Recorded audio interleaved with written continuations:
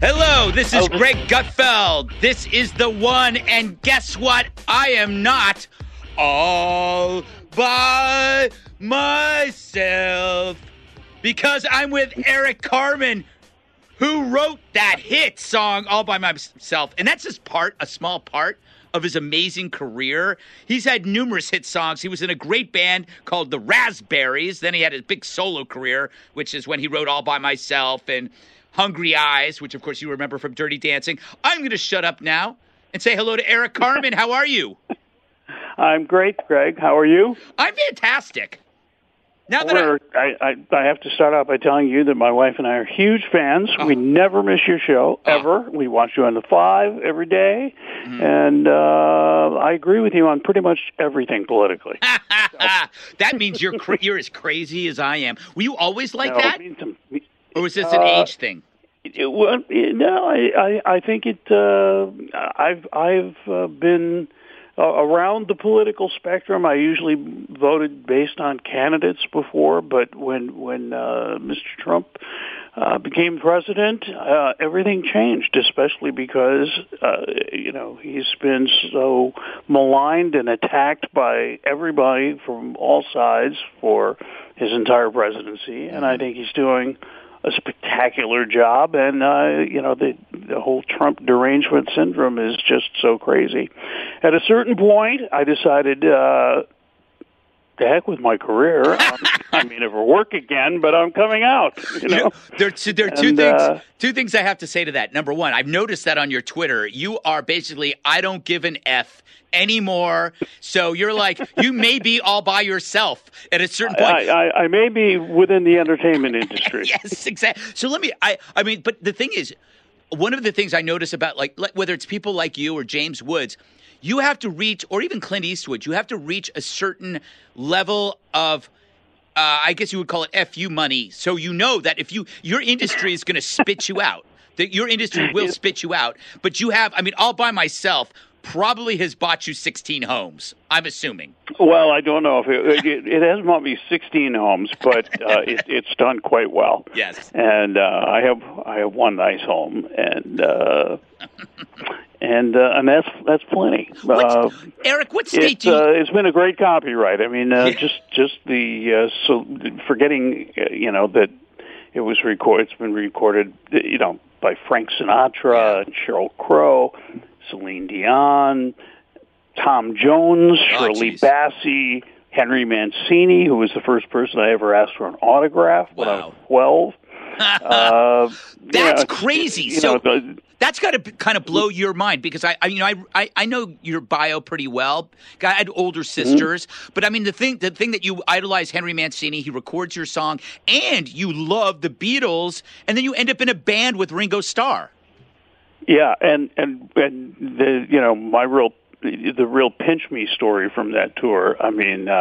Aside from just how fun it was to be asked to be in his band, every night I'm sitting on stage at the keyboard. I look to my left, and there's Jack Bruce, the bass player, lead singer of Cream, Ringo back on the drums, Dave Edmunds on guitar, and Simon Kirke from Free and Bad Company on drums.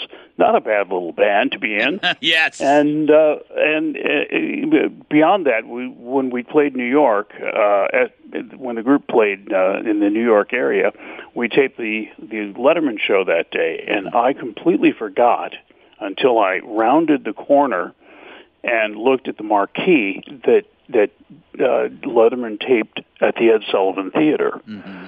So I realized as we were walking in the door, I'm going to be sitting on a stage in the same spot, on the same stage where I saw the Beatles play for the first time when I was 14 years old or 13 years old, and said, that's what I want to do. And I'm looking over my shoulder, and I'm playing with a Beatle on that stage. So that was a kind of wow moment. Do you know what's funny, though? I am more impressed that you played with Dave Edmunds, who I love. Remember I Hear You Knockin'? What a great song that was. We played I Hear You Knockin', and it was great fun because I got to play bass on it within the tour because I'm not a boogie-woogie piano player. Yeah. And that's what Dave needed for that song. But Jack Bruce was. So Jack and I switched instruments, and I played bass on Dave's songs. Wow. So that was really great fun. All right, so you strike me, like when I was growing up, I just assumed you were British, which you aren't, obviously. But you strike me as an incredibly normal person. Are you like, and I know a lot of musicians, the ones that don't talk a lot are the ones that are normal, and the ones that you see most often are crazy. Are you kind of like are you an oddball in the musical world because you seem so normal? Well, I've never, you know what, I guess I am sort of, my goal, I knew a lot of people early on. Yeah. Who took a lot of drugs, played in bands with guys who did lots of drugs and whatever else.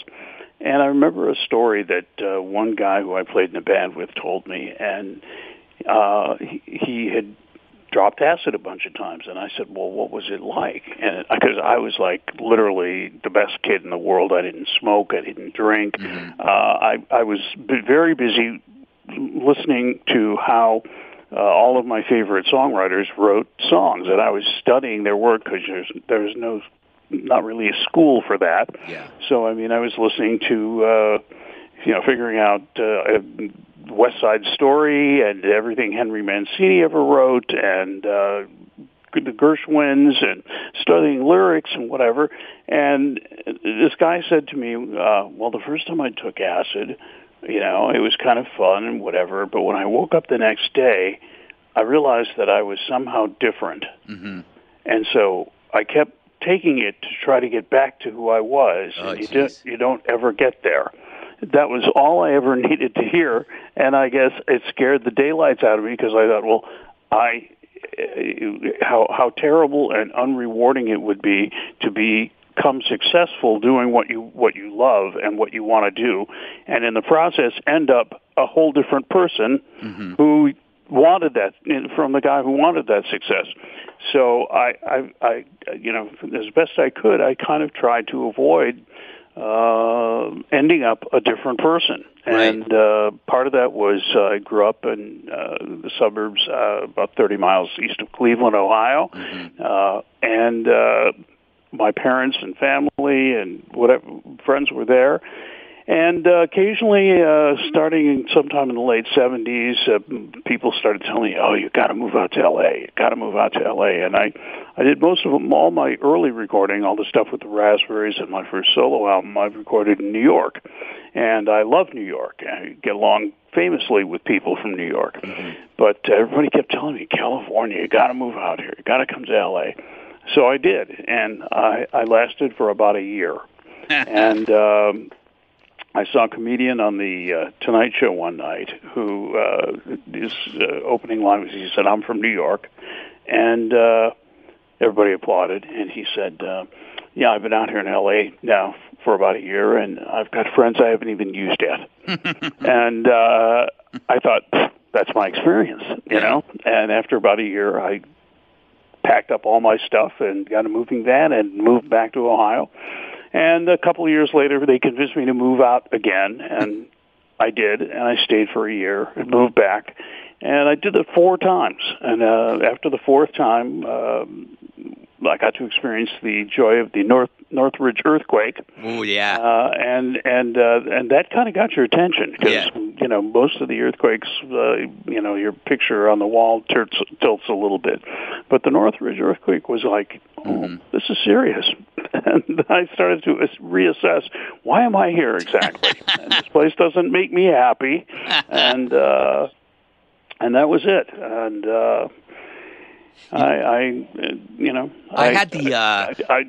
I've not chosen to live in the meccas of the entertainment industry. You can live wherever you want, though. I mean, it's like you've sold so many records. I remember, so I have 3 older sisters, and I remember the Raspberries well because, when you're a kid, it's odors and smells that bring back to your childhood. And I remember the scratch and sniff cover that you did. Was it a single or an album of the Raspberries? No, that was the album. It was our first album. Yeah. We knew nothing about it. Yeah. It came as a complete, we never got to see our albums before they came out. We never got to choose the pictures, obviously, if you look at them. Mm-hmm. So the way I actually heard about that is the bass player of the band called me one night, and he said that a girl that he knew had just called and said that she had just purchased our album. Yeah. And he said, well, that's not possible. It's not out yet, because we didn't know it was out. Yeah. And because record companies, they don't care about you. You're just the artist. Why would you need to know if it's out? And she gave him some crazy story about. She said, "Well, I actually didn't get the album. I got the 8-track because the album was delayed because when you squeeze it, raspberry jam's going to fall out of it or something." And he called me up in horror, and I was equally horrified. And we called the record label the next day, and we found out no, it's not that. And then it turned out to be that scratch and sniff sticker, which was kind of it was unique, I guess, and novel. I'm not sure that it was the greatest idea, because the whole idea of raspberries was not the small fuzzy fruit. Mm-hmm. It was the Bronx Cheer. I didn't know that. Yes, we were basically formed because the drummer and I, who put the band together, hated prog rock. That's true. We loved the Beatles and the Stones and the Who and the Small Faces and the Byrds and the Beach Boys and all the great records that Jerry Goffin and Carole King wrote, mm-hmm. and Phil Spector and all that stuff. And then when we hit the 70s, suddenly, FM radio came in, and it was really slow-talking stoner DJs playing 10-minute Jethro Tull tracks. And I was like, what is this? And where's Pete Townsend slashing away at that Rickenbacker? So we were completely put off by progressive rock. We wanted nothing to do with it. And my whole deal was the 60s was all about 3.5-minute songs, mm-hmm. great songs, and you had to be able to write and deliver a great song in 3.5 minutes. And so I had no interest whatsoever in listening to a, extended 5-minute flute solo or any other kind of jam. And there were bands that were suddenly filling up the airwaves, like Hot Tuna, right? And they had a guy named Papa John Creech, and there would. You'd be playing these electric violin solos that were 8 minutes long, and I thought, God, I hate this stuff. So Raspberries was our default name because we couldn't think of anything better. Mm-hmm. We used to come in, everybody, we were trying to think up names, and we had a gig planned, and we were getting down to the deadline, and every day we'd come in and somebody would throw out a name, how about the Iron Lime? And people would throw stuff at them, and it was like, no, that's not going to work. And we were really down to the wire, and I had watched Little Rascals episode where there's a guy named Froggy, mm-hmm. and throughout the episode he says, raspberries to everything. And while I was getting cleaned up to go to rehearsal, I happened to have that on, and we got to rehearsal, and I threw out some name that everybody hated, and when they threw stuff at me, I said, raspberries, and we went, that's it. That's it. And that was it. But the whole idea of it being Little Fuzzy Fruit was really a misnomer. It was our logo should have been, like vibrating lips and a tongue. Yeah, but then Mick Jagger would sue. Really, I think it might have been before that, before their logo, but who knows? Yeah, that's a hilarious story. I had no idea. I remember scratching the sticker and that it worked for me because that is a memory that sticks to me. Hey, I want to ask you some selfish questions. I started playing my guitar again. I bought a Strat like 20 some odd years ago, and then I got a really important job and never touched mm-hmm. it again. Then I got mm-hmm. some time now. I'm learning how to play guitar. You taught yourself how to play guitar. Are there any tips that you would give somebody or mistakes that I should avoid when you're trying to learn to play an instrument like the guitar? Here's my biggest tip. If you want to learn to play any instrument, learn to play piano first. Oh, God, that's too late. Because piano's hard, right? The reason that I could teach myself how to play guitar was because I had studied classical piano for years and years and years and years. Right. So I had a certain understanding of music and theory and all that sort of stuff before I started on guitar, and I ended up actually going to a music store. I actually wanted to be a drummer first, and I bought a drum pad and those great big sticks, and I came home and started playing in my parents' apartment, and they said the drum pad was too loud. And I thought, well, that kind of is going to nix any chance I ever have of getting a set of drums in here. Yeah. So I better pick another instrument, and so I said, well, okay, how about guitar? So I went and there was a local music shop, and I took one lesson, and the guy started trying to teach me how to play Red River Valley on the E string. And I said, that's not what I want to do. I just want to play rhythm guitar like John Lennon. Yeah. And he said, no. You have to start here, and you have to learn these strings one at a time. And I was much too impatient for that. So on the way out, I bought a Beatle chord book, and I went home, and I just started learning the formations and learned to play. And within about 6 months, I had taught myself to play guitar, and I knew probably 5 or 6 chords, and that was 3 more than the guys who had a band who first invited me to come sit in with them knew. So I instantly became, wow, he knows 6 chords. And I became the leader of the band, and I was off and running at 15 and a half. So let me ask you, because you... when you write a song, do you see it as a whole, or do you see it more as a product made of parts that you kind of add and subtract? Most of my career, I heard as I was writing, I hear finished records in my head. Right. I mean, I hear all the parts. I hear all the guitar parts and the drum parts and harmony parts and whatever. Wow. Yeah. Just finished records. And so it was always a matter of me being able to try to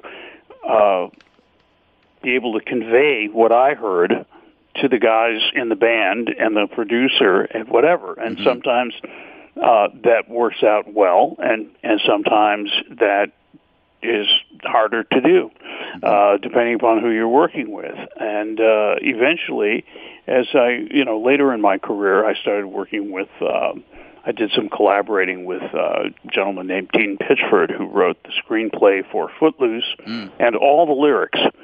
And Dean and I wrote Almost Paradise together, and then that worked out so well that I said, no, we should do something else. So we wrote a couple other songs, and one of them was Make Me Lose Control. But those were the first times that I actually didn't know, sitting down to, the whole record, what the whole record was going to sound like. I was just kind of like, well, let's just write a great song. But most of the time I hear everything. I hear the whole thing. Stay right there. We'll be right back after this. From the Fox News Podcasts Network. Stay on top of the latest news and information from Fox News. Listen and download the Fox News Hourly Update on your time. The trending stories you need anytime you want it. Listen and download now by going to foxnewspodcasts.com. You said you got to learn piano. I think I took 1 or 2 piano lessons, and I think the piano is made to, as a survival of the fittest. Like, if you can't handle the lessons, get away from the instrument, and that was me. Now, I want to ask you, but I'm good. I'm actually learning. I'm learning the chords. I'm learning how to play guitars, play songs. Generally, I stick around the Ramones and the Clash kind of area because that's okay. Those are good. Yeah, and good place to start. Yeah, and also the Cramps, which is one of my favorite bands, a rockabilly band from Ohio, by the way. Yes, very good. Yes, you're so polite. By the way, I'm running out of time, but I want to ask you, who's the weirdest person you ever met in music? The weirdest person I ever met. Yeah. Boy, there's quite a selection to choose from there. I once met Lowell George. Oh, the Little Feet. guitarist of Little Feet. Yeah, Little Feet. And I was coming into a session in the studio where they were finishing up a session, and I'm kind of a fan first. I come at being a musician from the standpoint of being a huge fan of all the bands that I loved. Right. The coolest guy I ever met was John Lennon. Yeah. I will tell you that. And one of my proudest photos that I have is John proudly displaying his raspberry sweatshirt that was taken by his girlfriend May Pang, which is hanging in my office on the wall in 1974. He also, when I actually met him, he said he had heard Overnight Sensation by the Raspberries, and I was trying to figure out what I would say when I actually shook his hand. And I couldn't think of anything smart to say.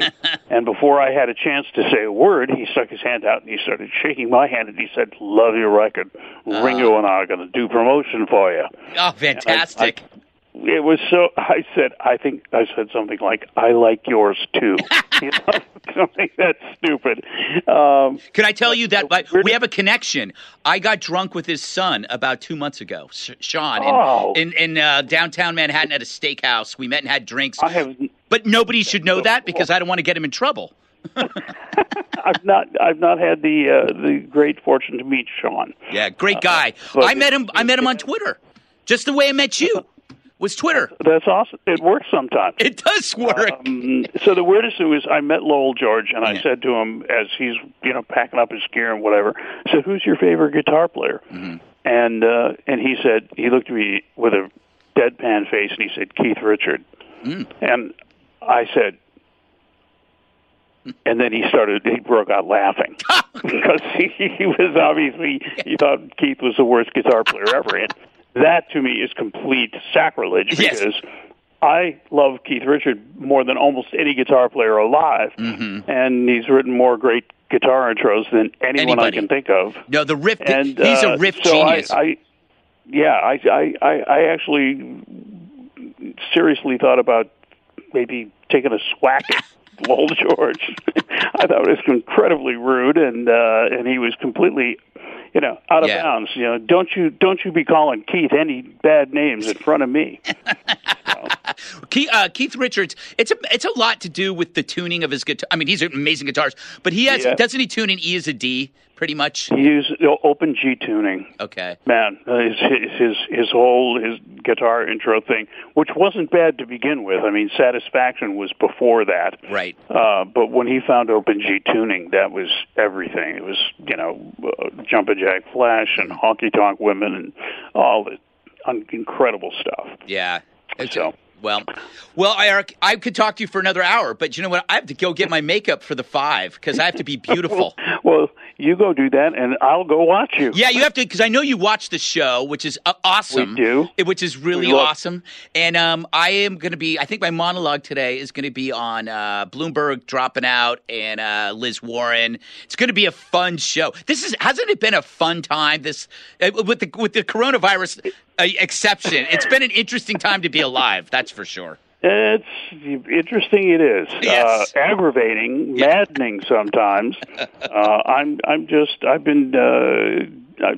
saw James Wood's first tweet today, and it was he and I are thinking right along the same lines. That Hillary's going to be vice president, and they're going to push to get Joe in, and then Joe is going to bow out.